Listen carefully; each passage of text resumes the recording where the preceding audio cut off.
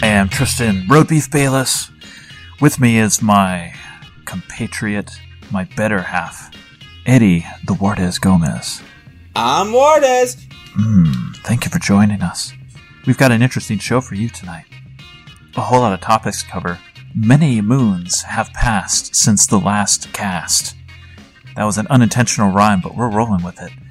So many topics to cover. Several world tours, world finals, Sydney, some 2020 happenings.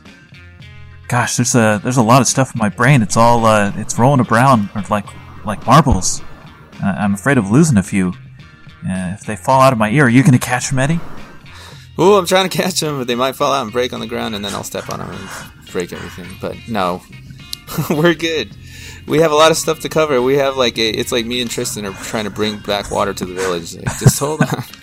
It's a huge amount. We're balancing it on our heads and in our ears, but we have an exciting show for you tonight. We're really happy to be back. It's been too long, and yeah, there's no excuse. We just we're busy racing. Let's put it that way. Life happens. Life happens. Life happens. Racing happens. Zenit happens. It's all in the stars. Zenit is happening right now, and maybe we'll talk about him in a little later because he keeps getting faster, and that's a problem.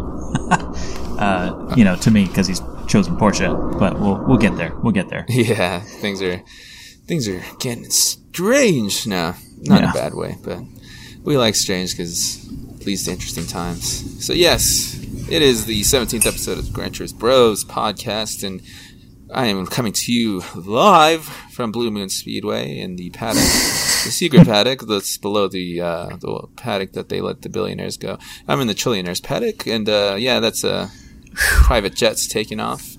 You might hear them every once in a while, but pay them no mind. I think that last one was Bernie Ecclestone after he got turned away. Oh, that was Ecclestone, probably. You're right. He's probably going to figure out stuff in Vietnam. He's still running F1, but, Liberty likes to put on a fake show. Yep, he's the man behind the curtain. He's pulling all the strings. Yeah. General state of Gran Turismo Sport. It is 2020. Gran Turismo Sport has been out for 3.5 years almost. Almost. And what was it, like November of 17? Oh, yeah, I forgot you didn't play beta. Sorry. No, I didn't. I was one of those losers. I was not cool enough. There's an interesting stat there. I feel like there's more successful people that didn't play the beta. I think Dodge Line played the beta, actually. We'll look into that later. That might explain why he always has a leg up on everyone. He's got 4 legs up on everybody. But so Gran Turismo Sport, how do you feel about it? How do I feel about it? How does the general public feel about it? Is it still a game? What is sport? It's 2020, and players are dwindling. We need more people to get online. Stop playing other games. Come on, guys. It's an FIA game. Should be enough. It's like the game is the window and the sport is the vision. Yeah, exactly. So player numbers have definitely reduced. Part of that being the new age kind of oldness of the game, to put it one way. It's 3.5 years. Look at League of Legends, still going strong. It's been like 50,000 years it's been out. Mm-hmm. But I think part of it may be that the content, I don't know, everything's been free.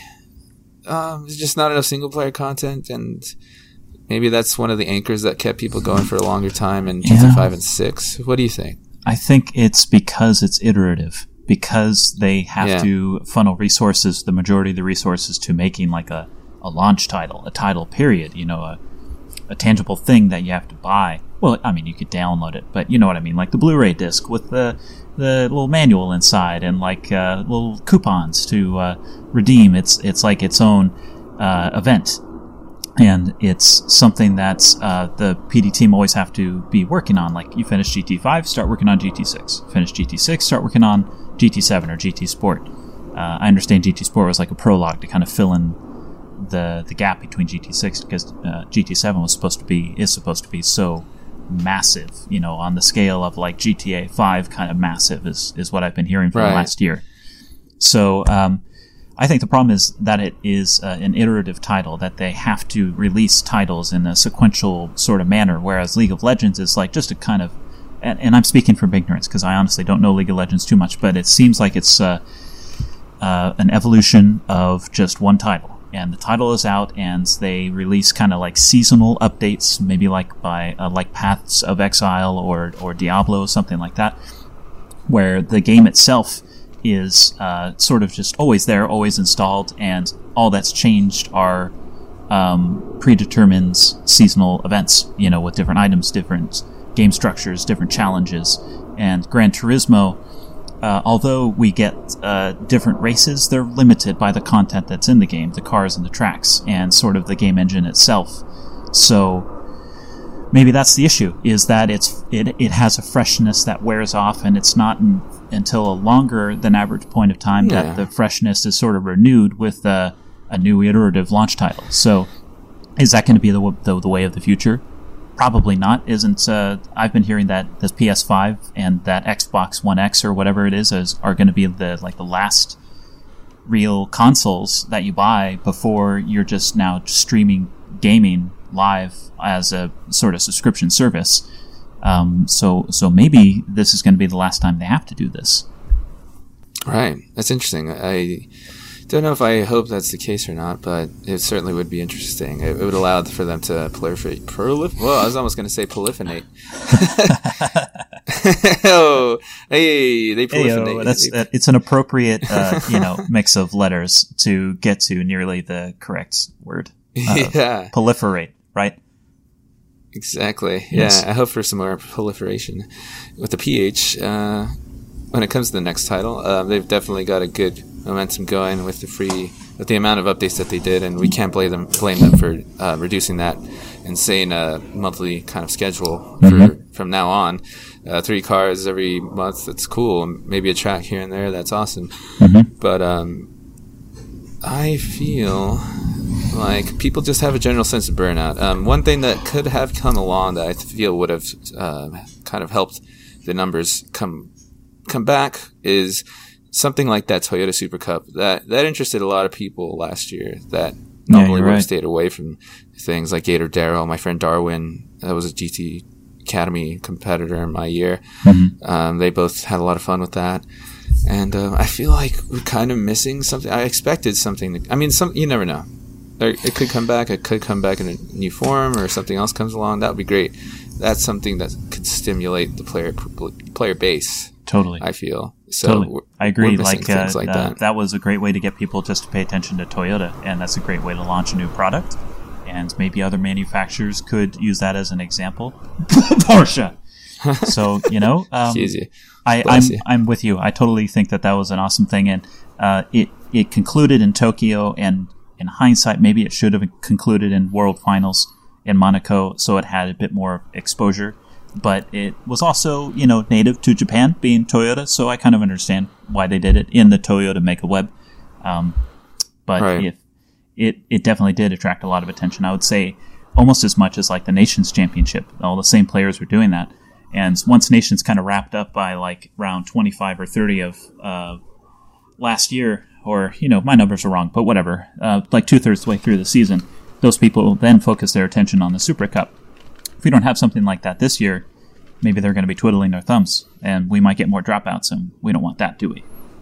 Not at all. And thank you for letting me just ramble on. I tend to do that, but my mind, once it gets started, is like a freight train, and you better not be in the way. Exactly. I've got like 4,000 cars behind me. I'm feeding you coal. It's going to take me like 17 miles to stop. So, you better just kind of try to jump on instead of stand in the way, because you know what happens between a train and a couch. It's not a pretty picture. No, the road beef that happens between. It's in the name, okay? But, we may as well shift on over. We'll make the announcement here. Dun, dun, dun. Cue sound effect here, John. We're going to become a GT7 podcast. Oh, I can't wait. Oh, it's going to be so good. GT7 speculation. What is 7? Is it a prime number? We'll find out later. But for now, all we can tell you for sure is that GT7 will be coming out on the PlayStation 5. Will it be a launch title? It should be. Should be. It's on the top of Mount Should Be. The Kims certainly think so. But will it happen? It's going to be a big sigh. Because I'm unsure. And all signs point to a track... Wait, what am I trying to say? A record of it not happening. It was supposed to happen for the... Gran Turismo 2000 was supposed to be a PS2 launch title. Gran Turismo 3 was, PS2, so it was 4. Sorry. Mm-hmm. Then PS3, everyone was like, oh, GT5 should be a PS3 launch title, right? No, it didn't happen. It really didn't happen. It very much didn't happen. Mm-hmm. But Prologue didn't even happen as a launch title either. So what are we kidding ourselves, trying to hope for this, pray for this, bribe for this, or... do you think it's just not going to happen, or? No, I think that because they haven't announced it for sure means it's probably not going to happen. But it's a little too early to say. I, for one, think that it would be wiser for them to wait if it's an unfinished product and release it when they're happy with it. And knowing the perfectionism of Mr. Yamauchi, that's probably going to be what will happen. And I would be satisfied with that. I could wait an extra quarter or two for something he's happy with, because he's delivered very special products. Since the first Gran Turismo, it's like nothing we've ever seen or played before. The kind of thing that really brings like a passion to racing in it's like the game itself is an art form, and that's something that I don't want diluted based on, an executive's timetable of a PS5 launch date. I think Sony understand that too. I don't think they've... I mean, I don't have evidence to suggest either way, but I wouldn't think that they would want to penalize their most profitable title and game studio in any sort of way, either by rushing them or by, otherwise adding addendums or something like that to a later launch. And yeah... That's true. I'll be happy with it when it comes out, whenever it comes out. It's a good angle for the Facebook commenters to try to consider, that Sony has been good to the developers. Although you may feel like for some reason they owe you a certain car or release date, it's better for them to take their time and release it when it's ready. Yeah. And Sony's pretty good at not pushing. Yeah. I mean, it's so much goes into this. Think about this. League of Legends can come up with... or Diablo or Paths of Exile can come up with characters and items and challenges and DLC that is entirely or mostly like original things that they can just be like, yep, we just kind of wrote this, conjured it, and a weekend long, 24/7 caffeine fueled binge with all the developers just writing down on a whiteboard all these ideas we came up with, and then we just made it into the game, right? But with Gran Turismo, everything is licensed. We've got all these manufacturers who want a slice of the pie, either one way or the other, of varying slice sizes, and these take negotiations, right? And to try and juggle those with a relatively solid release date or timetable of these things being released is, I gotta imagine, an extreme challenge. So definitely, I think PD know that everyone wants all of their dream cars in the game, and if all things being equal, they had the opportunity, I bet every car that's ever existed would be in this game. We know that that's kind of like an ambition, because in earlier Gran Turismos we had like the very first Mercedes Daimler thing from the 19th century, all the way up through cars to today of every variety. So why wouldn't that be their goal? What are the obstacles? It's licensing. They can't just, make up brand new cars. This, no offense to Ridge Racer, but this is not Ridge Racer. So, I think patience, empathy, understanding in that process is important. And if people can spare a little for polyphony, I think it would go a long way. Yeah, definitely. Hope for the best, but I hope most of all that it comes out in a good kind of state. The first 1.0 should be pretty pretty wide-ranging. It should have a lot of content and all that, so let's not skim that down just for the sake of a pretty launch title release date. But there is there haven't been any announcements yet. The 2020 World rumors, schedule is on hold as well, as far as where exactly they're going to be going. So we know Nürburgring for certain. Nürburgring in the end of May at like the Sim Racing Expo is going to be World Tour number 2. Beyond that, we aren't sure yet. We only know that the windows of time during the year are going to be relatively the same as last year. And a lot of stuff could change, and you never know at which event they might make an announcement and all of that. And you never know with the coronavirus how things may be affected as well. That's pretty sketchy. It's something that everyone's talking about, as far like all the competitors and speculators as well on the outside looking in. They're like, you guys must be, putting this into thought. And it's like, yeah, of course, everyone is all over the world that's doing anything internationally oriented. So, damn. Mm-hmm. It's a big wrench that's been thrown our way at the start of this decade. I mean, everyone is on their toes. So, definitely, yeah, a lot of question marks, but also a lot of, how would you call it? It's almost like it's one of those big fireworks that you buy for the neighborhood that you put in the center of the cul-de-sac, and it's just like gigantic, and you light it, and this little sparkler fuse goes off, but then it disappears, and there's that sort of moment where you're waiting to see if something's actually going to go off, and then it just goes off spectacularly, firing in every direction. Just the most fantastic thing you've ever seen. So we're in that little waiting period where the fuse has already been lit, and it's like, all right, looking at the watch, come on, guys, what's going on? We're expecting big things. We know big things are going to happen. So, but I don't want to sound impatient. I'm more excited. Me too. Oh man, me too. It's gonna be great, no matter what. It's such a Christmassy feeling time. The year leading up to a new GT5, or maybe it's gonna be 2021. Who knows? But yeah, the lead up is always fun. So I appreciate that you get to be with me in that journey, brother. Oh, totally, my dude, and all of you brothers out there as well. Yeah, there's going to be a lot of speculation going on, so don't get mad at us, and also don't think that we have a lot of answers because we've been to, events and stuff. Or do get mad. I can handle it. That's okay. I'm in the kitchen because I can take the heat. If you want to fight us, make a podcast, and we'll do a podcast versus podcast 1-on-1, bro. All right. We'll see who comes out on top. Digital fisticuffs. But yeah, so now we can move on to good old FIA. The races themselves. Yes. So you've participated in a bit of the off-season, haven't you? Yeah, preseason. Saw you on there a few times. Exhibition, kind of, once or twice. How have you found it? What's your opinion?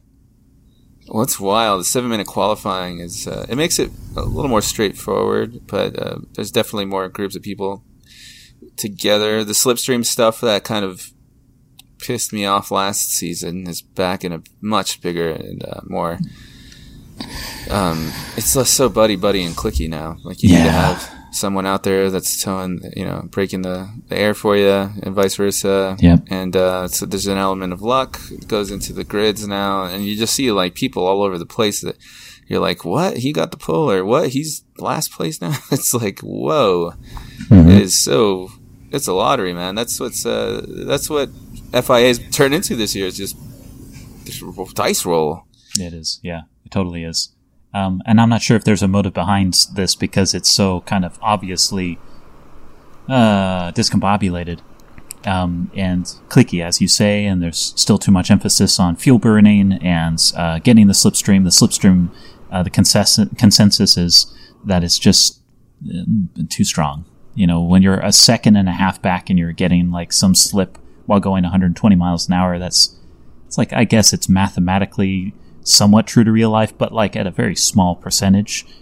If even that, you're going to be getting like turbulent air. So if slip is going to be working that far back, like, I don't know, the game engine is probably the limiting factor. There's only so much realism that you can code in a game 3 years ago with a system that was compiled 10 years ago, the PS4 I'm talking about, to accurately recreate this kind of stuff, like the spinning wake of air coming off a car, I think is not actually modeled. I think it's just a prescribed distance behind the car as almost like a rectangular kind of cube, invisible, that follows behind the car at a certain distance based on its speed, is kind of the draft/wake creator. And if you're within that square, you're going to get the benefit and the wake. And I think that it's just a value that they can adjust whenever they release a game update. And right now the adjustment seems to be just a little too far back, where we have all these races where fuel saving is so important, and so the leader is not really leading. They're the one who's punching the hole through the air and using up too much fuel, and everyone else is going to benefit from it and just try to, shove them aside on the last lap or two and take the win because they've been able to save so much more fuel. I guess that's realistic to a point, but it's maybe the scale pushed too far in one direction. We're all so mad because of this. We are up in arms. We know that I almost started a petition with the White House about this. I know this is FIA is a French organization, but this isn't the Tour de freaking FIA, guys. This isn't like Lance Armstrong coming down Mont Blanc or whatever, like using all his teammates to gain over, Spricken that's racing down behind him. Like, we shouldn't have this going on at this stage of Gran Turismo. When a GT Sport released, it was fine. Mm-hmm. And then over time, they just kept cranking. It was like somebody that just came into your house and just started touching the AC, cranking it 1 degree, 2 degrees, just every once in a while. And you're just like, it's so cold in here. Right. Yeah, they turn the freezer temperature up too high. Everything melts. They leave the fan on in the bathroom. They're using too much electricity. There's bubblegum everywhere. It's just terrible. Yeah, man. What have they done to our boy? It was so nice before. We didn't know how good we had it. So in GT5, it was a big issue. So it was such an issue. I'm going to tell you a little story. We had league events in GT5. Not a lot of people knew this, but we used to run our own leagues. Yes, it happened. And they were pretty fun, except for one problem: the draft and qualifying. Every time we tried to do group qualifying, everyone would draft off of each other, and we were pissed off. We were like, oh, that guy got pulled because he got lucky with the draft. Mm-hmm. Let's solve that issue. So what we did was we made everyone do individual qualifying laps, one shot. So you would go, someone would sit in the lobby, we'd do it one at a time. We seriously did this throughout the whole week leading up to a race. And that way, a person did their lap, they were on the track by themselves, and we were able to get a great gauge of how everyone could do. There's a lot of pressure because of the one-shot nature of it, but we liked it. That's how we used to race back in the day, and we liked it. Mm-hmm. But now, it's I'm just surprised because it wasn't an issue until now, so I don't really understand why it kind of reared its ugly head again. Yeah. I think that it's maybe because people are really attuned to the strategies now, and there's much less variation in strategy in the nations and manu races. It's like these guys are now so good at figuring out exactly when to pit and exactly how hard to push the tires, exactly when to shift to save the right amount of fuel to get the absolute fastest race total time. And since that knowledge is now so routinely common among, the first, second, third split driver races, there's just no variation. And so where does the emphasis go? It goes on qualifying. And desperation is the word I'd use when I think of how qualifying feels now. It's like even when you try to team up with someone, you still are feeling just like the race is not the race itself. The race is in qualifying, because running a reverse strategy it just doesn't work anymore. People are too fast. I think that the bar has been set pretty high starting this year, and certainly no one has really slowed down. So if you're looking at 2020 as a competitor, maybe like Tart Butter, who shows up every once in a while and is always crazy fast and maybe for one reason or another decided not to do sport mode in earnest in an entire season, well, maybe you should look at it now, because if you feel like what you were missing before was competition, I think that you're going to find it nearing its zenith this year in this game. We just called you out, Tart Butter. How you going to act, you little melty piece of dairy? That guy's really fast. He's crazy fast when he shows up. He's just like, yep, just going to qualify and pole and win. All right, peace out, guys. See you in a month. Yeah. Scary name to show up on the grid. Yes. But, yeah, it's in Europe, it's crazy. People are all, like, waiting for and qualifying. They're all... It's like, if any of you are out there are Formula One fans, there was a big debacle in 2019 in Monza, where all the top, 10, Q3, top 10, all the cars were trying to like get a draft off of the others. No one wanted to be first, so everyone bunched up, and only a couple guys had the wits about them to take off, and everyone else didn't cross the line in time. So like, I think like 7 cars had DNQs or something, or they just didn't set any further times. So. Yep. So that kind of thing's happening in these qualifying sessions, and people are like, "Oh, you go first." No, you go first. It's like ridiculous. It's not qualifying. It's an embarrassment. It's really an embarrassment. It's not entertaining. More than anything, who wants to watch that? Who wants to participate in that? It's frustrating. And so, like a one-lap shop, maybe with everyone on track but ghosted, or maybe you don't see anyone else on track, but you're all doing it at the same time, and you have like a live leaderboard, so you still know when you're getting a purple sector. That would be a possible solution. All great solutions that I feel they should look at, and I hope that they are. Yeah. This is us shouting from the rooftops. Please fix it. Oh, I have a whistle in my... Oh, no, it's in my car. I have a Porsche Motorsport whistle. It's a... Really? It's very, very German. I wouldn't use that. That's the most Tristan thing you said all month. Good. I love it. All right. But, yeah, Slipstream. Moving on. Yeah. Competition has ramped up, in your estimation. Would I be correct in assuming that? In what sense? How do you mean? People have been faster, putting more time in. Yes. Those that have stuck around, some new names. It's the guys that were practicing for 6 hours on average, or 3 hours, or 9 hours, like Didiko, the monster, last year, have not stopped practicing quite that much, for the most part. So they're only getting better, and honestly, it is a little worrying. For the more average and casual of GT Sport players, even though we're all serious, there are like the casual sort of categories. Figuring out strategies is tough, and they're so optimized now that what I resort to is begging someone for the strategy when I show up the day of the race, maybe 2 hours, 3 hours before, to get some practice when I am able to. And I have to give credit to the GT Sport community, because for the most part, they have provided that assistance. I think they invite the competition and want to provide a leg up so that they have a challenge. And certainly in the top split rooms, the more high driver ranking people you have in that room that are competitive, the better the total points available. So it kind of serves to everyone's benefit that everyone's sort of up to speed. It's interesting how that's kind of become the norm. And I am personally grateful, because I am one of those people who needs it.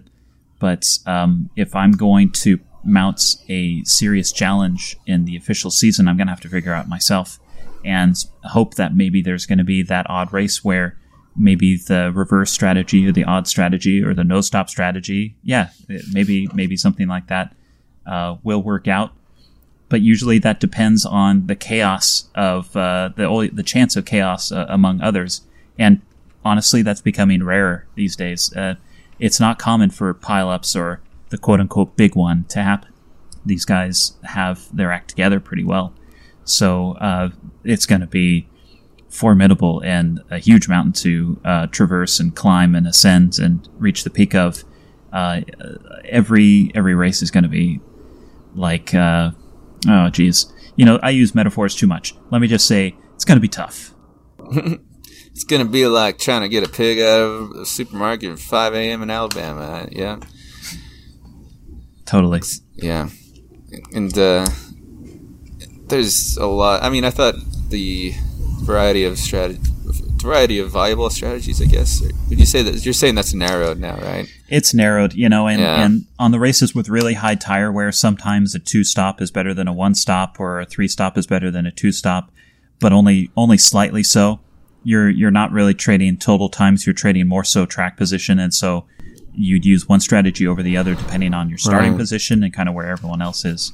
Like a recent race at Interlagos was kind of like that. There's just less deviation. There's less adventurism in strategies, and I think that comes down to the race format. If we had longer races, we'd have 5 stops or 3 stops or 1 stop, and you'd have cars all over the place. You maybe even have cars that are getting lapped, but then win the race. But that's just not happening yet. I think that's probably something that's on the plate for the future. I've heard that, longer races are a thing that PD are looking at, but we'll have to see what announcements are for the official season. Yes. I wouldn't be surprised if that waits until GT7, because we're probably cornered by the architecture of the game at the moment. Yeah, exactly. I feel that they have a big opportunity to change things around for 7 as far as race structure. I hope that they do an actual enduros of an hour, at least an hour, and then multiple heat events, maybe 15-minute races, stuff like that. Mm-hmm. That'd get me jumping around and excited to race. But yeah, what I've gathered from the races that I've done, it is difficult for someone that kind of came from having done. I did most of my time in the previous season, and then once that was done, I took a little break. Coming back into it and seeing what everyone's doing now, it's like, wow. Yeah, a lot of saving. It's like emulating Formula One, Formula One's Pirelli era, in a few ways. Like, you mean like 2012 when they were really, really high degradation? Yeah, I think they had higher degradation in sport FIA races last season, right? Yeah, or the final kind of stage of FIA or manufacturers. They've been switching it up. The one season, 10 rounds will be more tire oriented. The next 10 will be more fuel oriented. Yeah, and that's good as long as they get the track selection right. Mm-hmm. Just to quickly touch, I wanted to get your opinion on Laguna Seca and how you like it so far. So Laguna Seca was released for the World Finals in Monaco, or just before. So that was the first time I got to drive it. Have driven it since then in a few online sport mode events. And I've driven that track in real life, and I have to say the accuracy is exceptional. The sizing, the feeling of the curbs in particular, and like the brrr when you go over them is extremely accurate, and the depth of the sand is also accurate. The general kind of grip level of the circuit is pretty true. All the elevations and bumps are very well represented. The corkscrew in particular, I think, was done very well. And it's kind of funny when you do it in real life. You're not trying to die. You're just trying to get through the corkscrew and not roll the car or lose your lunch. But in Gran Turismo, you take more risks, and you've got like a Group 3 car on slicks and go through the corkscrew, hit it just right, and you think you're going to be going so fast out the corner, but you get through the little ridge where it dips down and the car actually catches air. All 4 wheels leave the ground. So that's a problem I didn't expect. It's like that episode. Remember that Top Gear episode with Clarkson, where he played Gran Turismo 2 and then did the real thing. He did it in like an NSX Type R or something. Yeah, awesome episode. Definitely check that out. Don't stop this podcast yet. Wait till after. Yeah. Are you listening, listener? Let me Google that for you later. Google that later, or use Alexa or Siri or whatever. Anyway, one last thing about Laguna Seca that my wife noticed is that there is a large building missing on the start-finish straight. So its realism is 99%. I'm afraid it's not 100%. You know, Finder's PD, fee. dropping the ball. You got to get it together. Kim just got you a bunch of more Puma shoes for finder's fee. Yeah. But yeah, I just kind of this is something that's been plaguing the recent tracks, in my opinion, is they kind of like they have the Indy curbs, right? The Indy, you know how Indianapolis or the Indy Racing League changed Laguna Seca. That's the version that's in GT Sport, right? The curbs and all that. Describe to me. They added the sausage curbing and more runoff and stuff. Probably. There are sausage curbs. There are definitely sausage curbs. Turn 3, 4, 5, 6. Corkscrew doesn't have sausages. 9 does. 10 does not. 11 does. So yeah, there are a number of sausages. I'm pretty sure. I'm glad I was able to think of that from memory. That's great, yeah. The inside corner, or the inside curb on going up to Rahal is pretty intense. That'll throw you. Yeah, that's probably the corner worth the most time if you're able to get turned in just right. Corner. And it's so easy to drop a wheel on the entry and kick it sideways and just fly off track. And that's the sand on the outside of Rahal is not forgiving whatsoever.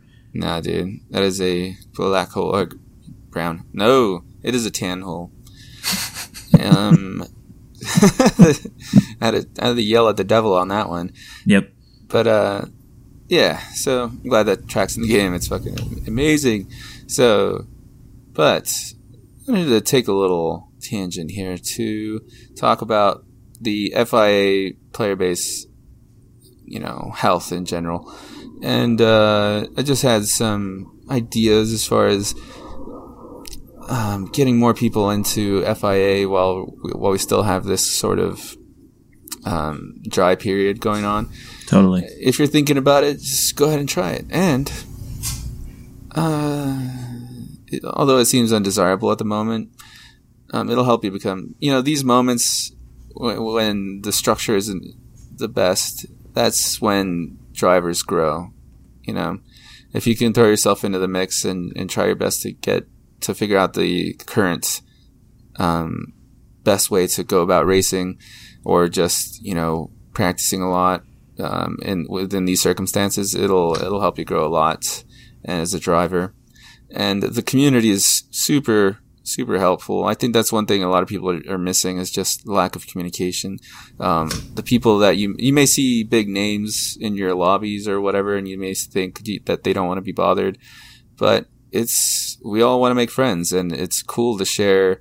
That's the best part about this community. It's very tight knit right now. So if you come in, it lights us up. Coming into the lobby, practice lobbies or whatever, ask us questions. Like, we're really hungry to give you all the feedback and strategies and everything that you need to get yourself to that next level. So, totally. Yep. If Zen had approached me asking for help, I would give it to him. Oh yeah. I think he's all right. Yeah. Especially because kind of shoving has been becoming a bit of a norm, and I am not innocent. I probably owe apologies more so than I think or can remember. When the circumstances afford him, Zenit is definitely a clean racer, and I think that he does delight in a good battle. But the heat of the moment can get the better of any of us.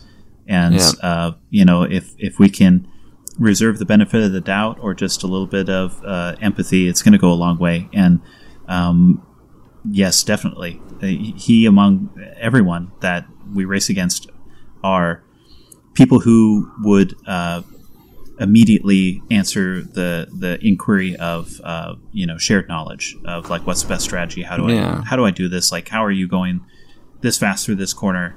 That's like the joy of instruction. And if I were to hypothetically instruct someone that got faster than me, like my wife did, I delight in that, because now I have something to learn from them. And, it's the competitor who takes you to victory. So that kind of collaboration will always be found. And I hope that's a comment of encouragement to anyone on the fence about this, because we need more of you. The more competitors, the better. Yeah, more people, more ideas, more initiative. If anyone out there is thinking about doing their own events, don't feel like there's some fee that you have to pay or any legal obstacles. And there aren't. I mean, there's just a couple things you probably have to follow. I'm not exactly sure, but if we could get more people playing to get these things in real life, if you could have people, if you have a rig and you can invite friends over to try it out and get the bug bite going for them, that's all going to be great too, because a lot of people, it's mystifying, the idea of having a rig even to some people is crazy. And you don't need a rig either. If you're just a controller user and having a lot of fun and you have friends over to try that, and there's, plenty of controller pad users. You'd be surprised. I mean, a lot of people may assume that Top Split is full of people with expensive Thrustmaster TGT rigs or whatever, but that's not nearly the case. Definitely not. And you'd be so surprised. I wish everyone could stream at the same time just so you could see the insane variety of setups that everyone's rocking, Yep. Some are effectively janky, and some are I like that. are inconspicuously expensive, and neither deliver a definitive advantage.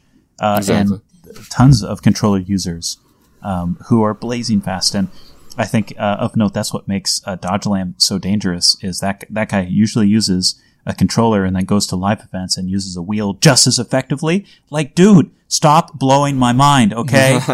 Give me a chance. It was great seeing that evolution too, because he wasn't so good at the beginning, but man, what a road of development there. Yeah, he picked it up real quick. Yeah, but let's talk about your experiences. I'm so excited to get a feel for how you did. I've been happy and in World Tours. That was really amazing. An amazing run. Talk about this stuff. So our last Gran Turismo's podcast was the Tokyo preview. The preview to Tokyo, where I was going in the Manufacturers' Cup with two new Porsche teammates, and guess what happened? We won, baby! Ow! Woo! You guys stuck it on the top step. Oh yeah, it was the drive of a lifetime. That was amazing, man. I was so happy to see that. And Kim was there with you, your wife. The loveliness there to support the good luck charm that pushed you over the line and gave Toyota a hard time. Mm-hmm. Toyota led every lap except the final lap. Thanks to Kim and her poison. No, just kidding. We spiked Yamanaka's coffee with some Epicac, and it did the trick. What can I say? Yeah. But all kidding aside, man, that was such an amazing broadcast. I was so hyped. It was just a different feeling, All the other World Tours, they were in amazing places, but there was something about everything going down in Tokyo that just gave it the extra kind of moon over the castle type of feel. Totally. Dude, and the wonderful Japanese audience had, I've been to a lot of, as I'm sure you have been, a lot of concerts, a lot of sports games, baseball, football, a lot of racing events, and a live audience of like thousands make particular sounds for the particular sports at particular times, and it's like this very unique cultural involvement and experience. And this was no different, and entirely unique in terms of the noises that the crowd would collectively make at different times in the race. Like when Angel was moving up the field, particularly when he was passing or lining up Randall Haywood in the BMW, like maybe 2 laps from the end. Randall had it was looking like side by side breaking into this one corner at Lago. Randall braked later, kind of chopped the nose, kept the position, but then ran wide, and the crowd was like, oh, and then clap, clap, clap, clap, clap, clap. It was just a sequence of noises I've never heard before. That's awesome. That was it so effectively conveyed their just immediate raw emotion at what they were witnessing, and that was so cool. Tokyo itself, like this beautiful place, eerily quiet, no power tools, no construction noises, no sirens at any time. exceptionally silent and clean, and with great coffee even in like suburban areas. Went out exploring with Stagger and Gumball a couple mornings along with Kim. Tokyo itself was fantastic, just absolutely fabulous. And following up with Monaco, it's 2019 is just off the charts, dude. Like I can't believe that happened, and I'm sitting here casting about it. Mind blowing. Oh, it's an amazing privilege, but you earned every step and every event that you got to, and the results that you got there were just an amazing cherry on top. So totally. I'm glad that it worked out well, and you guys went, had a good time, and came back healthy. It's all one can ask for. So, yeah, incredible times, and yeah, it was so great. I was so proud of you for doing your best and getting that Porsche brand up there when everyone thought it would be nowhere after the VOP update that kind of hindered it. So, yeah, it lost Carrazza, but it gained your perseverance and your no quit attitude, and all the people that were around you. Like, you just kept rallying the South Americans to to do their best, man. That was so cool. Yeah, I can't say enough about my teammates in Austria, Daniel and Tatsuya, who were fabulous and faultless, and of course Matt, the legend, and Angel, the demon, who on his world tour debut delivered arguably like the greatest drive in the history of world tours. It's oh my god, yeah, dude, it's exceptionally humbling, and I maybe use too many superlatives, but sometimes there just aren't enough for describing that sort of experience. And the only thing that topped the world tours was getting married last year. And shout out to the wife who so kindly allowed a deferment of official honeymoon for us to have these kind of world tour mini moons. We took an extra few days in front of Monaco and stayed at an Airbnb in Nice, which was awesome, even with like this random cannon blast at noontime at Nice that we learned the hard way happens at noontime every day while we were like feet away from it. Oh my god! Like, we were walking up some steps, like up like a castle, kind of overlooking Nice, and there's like some waterfalls and cool stuff to look at. So we're just checking it out. All of a sudden, we hear a ka-thunk, ka-gunk, like big metal kind of clanks. Thinking like our immediate thinking, like, oh, did someone just like crash a van into a cemetery? Like, that's what it sounded like. And in the middle of our thought, boom! Huge explosion so close to us that we could see like the orange tinge of the shock front approach and pass over us. But then we looked at the clock and we quickly brought up Wikipedia and we're like, oh, it's not a terrorist attack. It's just lunchtime. That's hilarious. Oh my gosh. That was something else.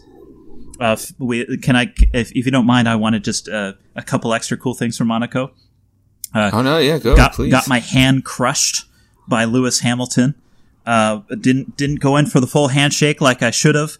Kind of went in too slow, didn't get a full claps, and so he just crushed my fingers together with like a death grip. That guy obviously lifts weights. I should find out what his workout regimen is. It's all the trophies that he has to carry around. Yeah, in his backpack or something.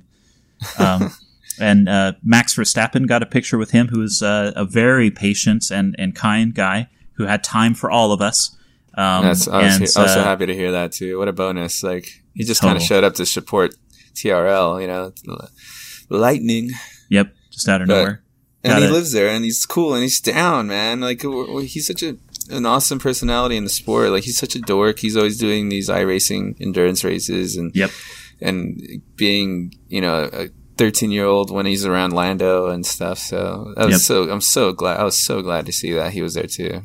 Priceless, hanging out. Yeah, his attendance was priceless, and the after party at Monaco was also off the hook. The club they had, of course, our great friend Lenny Ibizarre was there, but the energy was like Tokyo had a great after party, but Monaco was like times 5, and there were no fewer than like a dozen crowd surfing incidents where they weren't really incidents. It was like everyone was into it.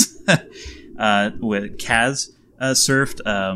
I think Tom surfed. I'm pretty sure Jimmer surfed. Both of those guys and the whole crew were amazing throughout all the tours. But also Martin Tidgeny in his full tuxedo surfed and got some epic pictures.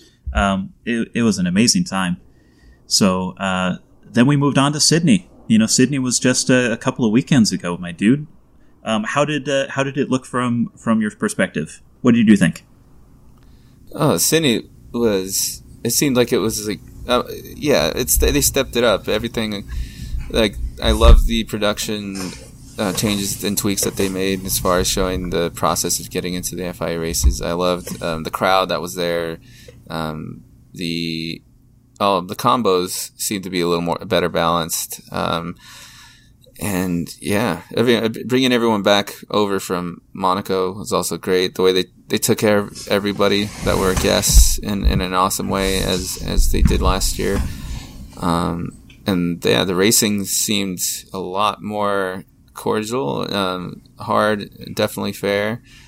And damn, how could you ask for a better finish than the one that happened in Nations? That was incredible. Mm-hmm. What a way to close it. How much drama. The sound of the crowd, like that's one of the biggest highlights that to me of anything that's gone down with Gran Turismo. Like just the reaction of that crowd to realizing that Nick had lost. Like, whoa, yeah. By that much. There was deflation, but there was still a lot of applause, not only for Cody and for Miyazono, but for what they had just witnessed. It was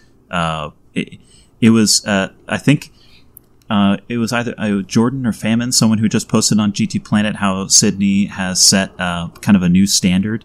And I totally agree, because they pointed out when that race finished, everyone in the crowd and everyone who was participating kind of realized all at once that they had gotten sucked into a moment.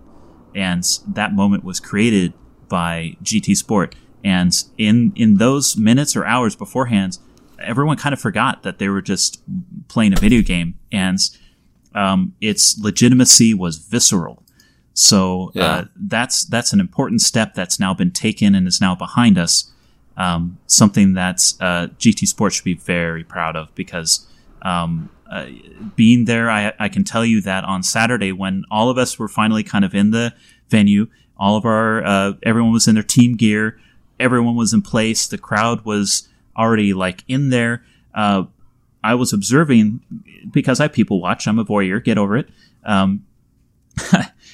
Every single competitor at least once looked over their shoulder and kind of went like, "Wow, that's a crowd behind us." Yeah, this is serious, and that was a really cool feeling. Really cool feeling. So I hope that live audiences continue to be a thing.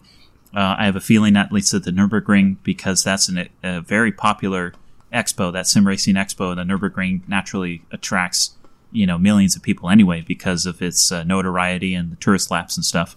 I hope we get something like that again. It's second to none.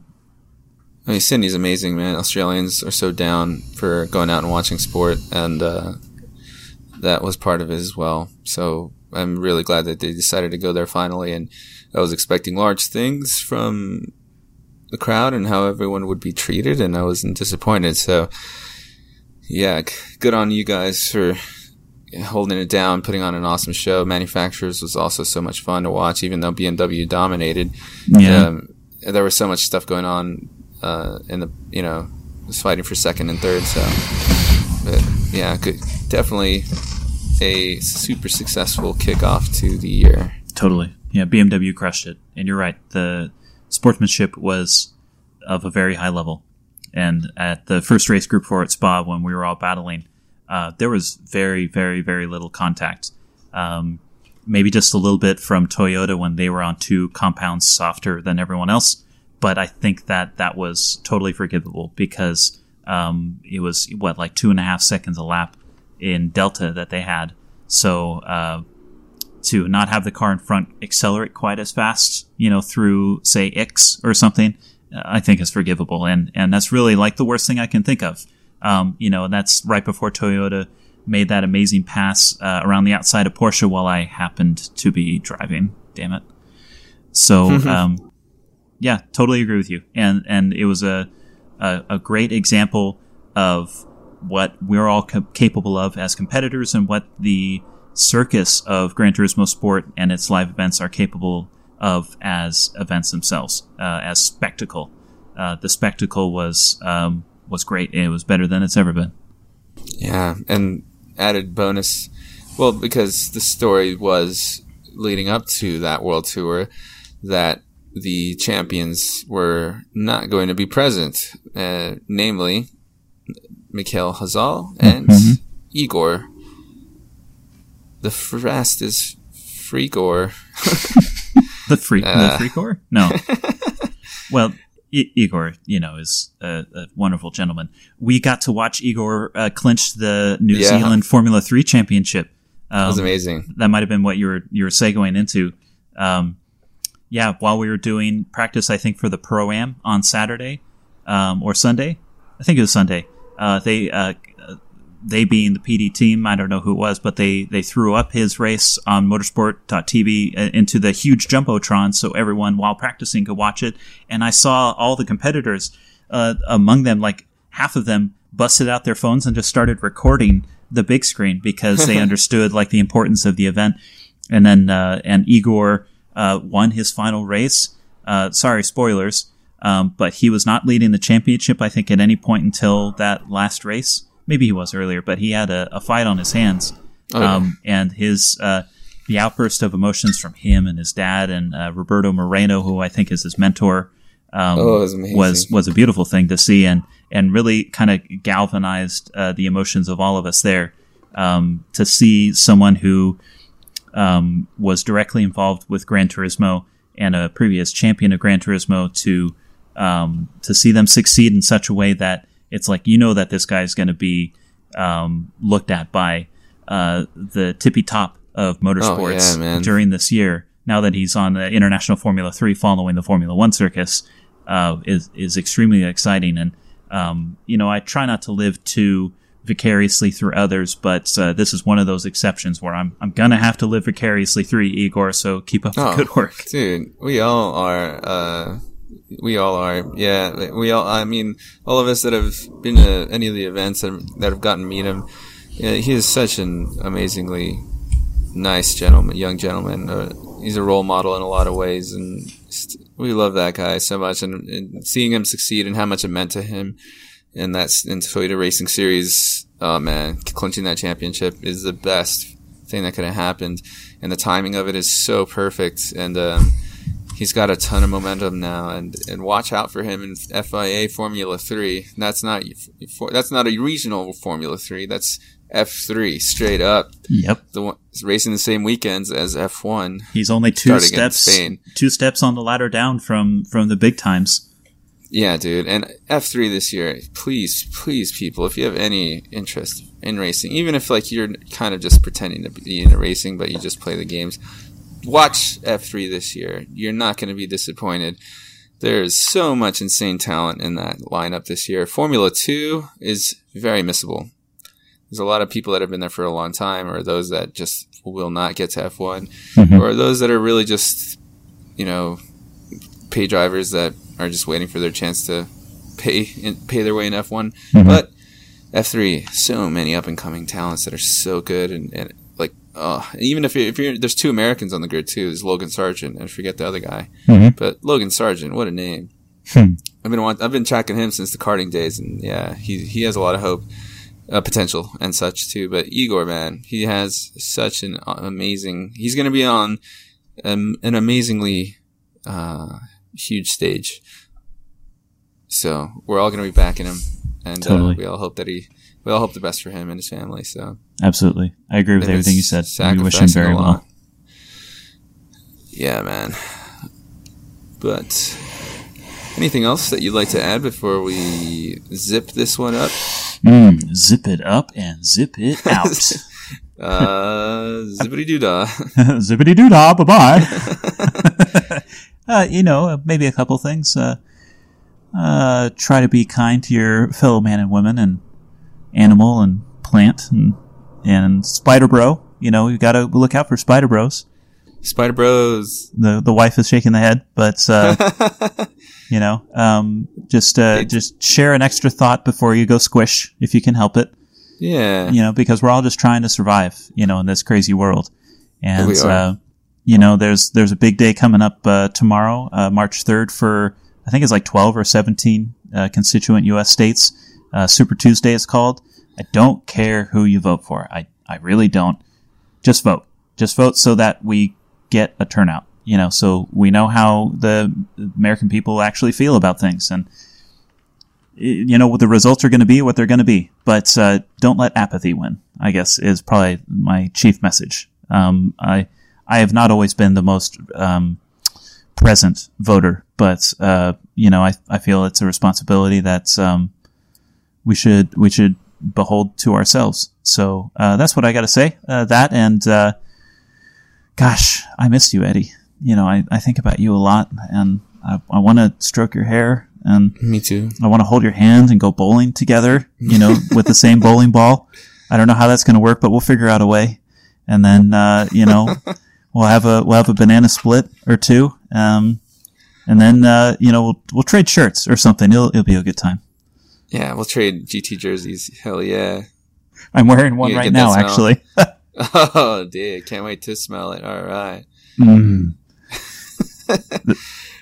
Cheers. Cheers to you, my friend. This has been a joy. And thank you for everything. Thank you to all the listeners. And, you know, creative feedback is welcome. Anything you got to say, we will be watching and reading, and yeah, we're gonna try to come back to you a little bit quicker next time. Maybe midway through the start of the official season, before the Nürburgring, we'll have kind of like a pre-Nerby derby of sorts.